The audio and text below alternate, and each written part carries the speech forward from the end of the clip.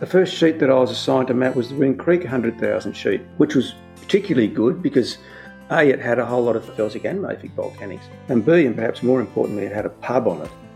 Welcome to The Rocks Beneath Our Feet. In this series, 5 geologists talk about their years devoted to working for the Geological Survey of Western Australia, from understanding early life to the tectonic processes that shaped our planet, and making the maps that unearth our understanding of Western Australia's geology. They reveal their shared passion for discovering the stories in the rocks beneath our feet. I'm Julie Hollis. In this episode, Hugh Smithies talks about the scenic beauty and some of the challenges of geological mapping in the Pilbara. Tell me about the Pilbara then. Gee, the Pilbara. If there's ever a place to go mapping, certainly at that stage, and to see the most amazing Archean geology and the most amazing scenery, then the Pilbara is the place to be.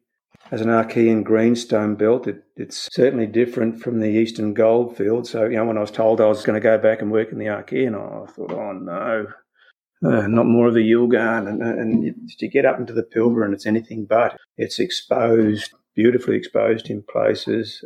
There's topography.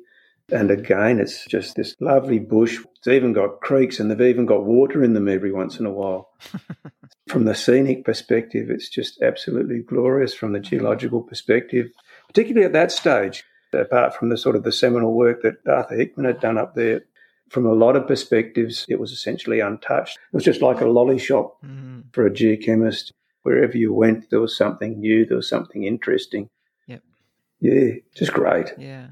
The first sheet that I was assigned to map was the Ring Creek 100,000 sheet, which was particularly good because A, it had a whole lot of felsic and mafic volcanics that hadn't been looked at in any detail from the geochemical perspective, and B, and perhaps more importantly, it had a pub on it. And so it really did satisfy all my labs in fact. So I spent a lot of time at the pub, in the field. I was going to ask if you have any field stories that you wanted to talk about, particularly from the Pilbara, given that we've been talking about the Pilbara. There's plenty I can't talk about. Even more that I shouldn't talk about. A lot of those, as you probably guessed, have the Wim Creek pub involved. But no, that was a godsend. It really was, because it literally was right in the middle of it.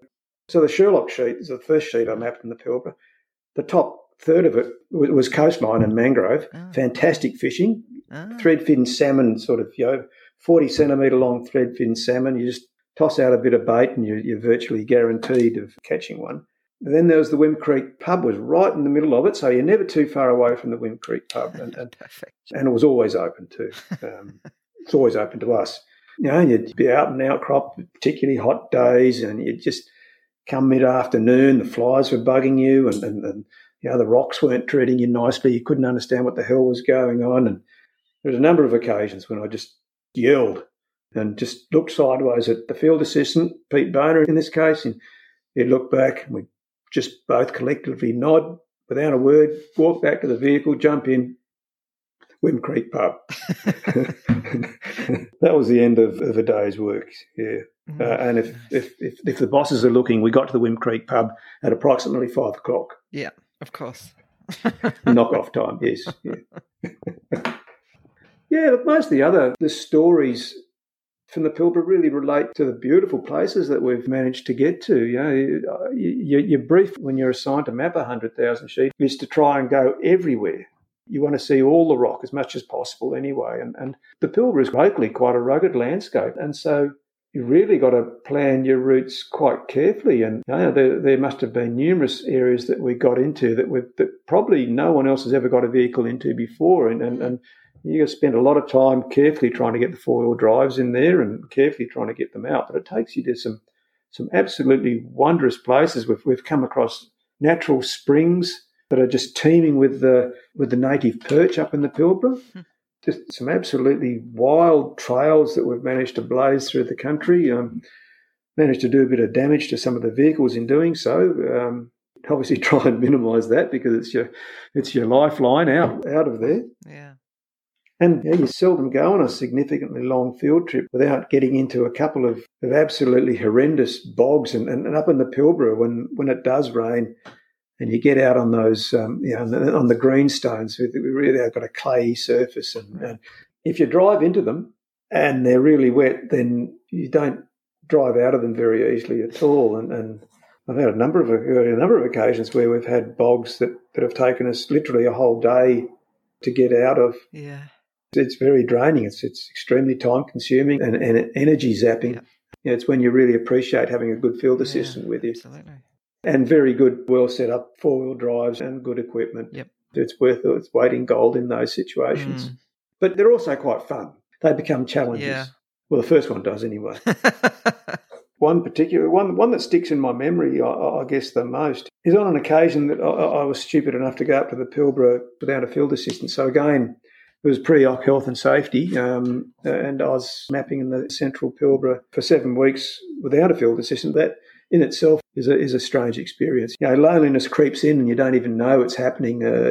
You start to change. Yeah. When you come out, people start noticing a difference in you for a week or so. Yeah. I remember people turning to me and saying, "Have you been up there by yourself?" You think, "Oh shit, is it that obvious?" Yeah, but on this occasion, I got into one of these absolutely horrendous bogs. I first got into the bog, it was about 3:00 that afternoon. I was digging all evening till about 9:00. I had the vehicle jacked up as far as I could and, trying to sort of free the wheels and pack as much as I couldn't get any rocks. I was just trying to pack spinifex under it, but it was so wet that I'd put the vehicle down again and it'd just sink in. And I was getting really depressed. I was a fair way away from anywhere. Yeah. I was in radio contact, so there was no safety issues there. And I was probably 20 kilometres away from the nearest homestead, and that's an easily walkable distance, so there was no safety issue there. It was just the depression in being so horrendously bogged. And what was really upsetting me was that the next day I was due to go into Port Hedland, and I was going to catch up with Martin van Kranendonk, and we were going to go out and get a few beers and go back to the hotel and watch the Bledisloe Cup, the rugby match against the Kiwis. Yeah. And that was at the stage when the Wallabies could actually win a game. So that was a really golden patch in Australian sport. Mm-hmm. That's a bit of ancient history there. Yeah, so I was digging until it would have been about 9:00, and then I thought, I just curled up in the cab and went to sleep. And first thing in the morning, I did a radio phone interconnect with my wife, and I asked her if she could contact the nearest landowner. It's actually a guy by the name of Colin Brearley. He's still up there. He owns Indy Station. Fantastic fella. And so Lynn phoned Colin, and it would have been about 6:00 in the morning, and probably got him out of bed just to tell him that I was bogged, and sort of relayed my location and asked if it would be possible for him to come up and pull me out, because I was just having no luck, absolutely no luck getting out. And so, he said, no problems. I think I know exactly where he is. Tell him to light a fire and I'll see that, and I'll be up there soon. And I thought, he's going to be on his way soon. I'll give this one more go. I buried my spare tyre and tried to winch off that. I didn't think it'd work because the ground was so wet, but I did this, and lo and behold, I got it out. And so I managed to winch it onto what actually turned out to be a sandy island right in the middle of the boggy patch, rather than going the other way. So, in fact, I was out of the bog, but I was in a more dire predicament then than I was before. And as soon as I moved, I went straight back down again. But when I got out, I actually got on the radio phone. I called Lynn again and said, "Call Colin, tell him I'm out." Oh, no. Yeah. And so Colin said, "Oh, great, okay, I was just about to leave. I'll go back and have breakfast." Yeah, then I took off, straight back down into the bog. Back onto the radio, said, "Lynn, call Colin, tell him I'm back in it." So he got out there about an hour later, and being the old experienced cocky that he was, he, without the winch, had me out of the bog in about half an hour. Easy, Yeah, it's amazing what a bit of experience how useful a bit of experience is in that situation. Yeah, so I got out of that and I managed to get to Port Hedland in time for the rugby match. So, excellent. So that was a good end to the day, yeah.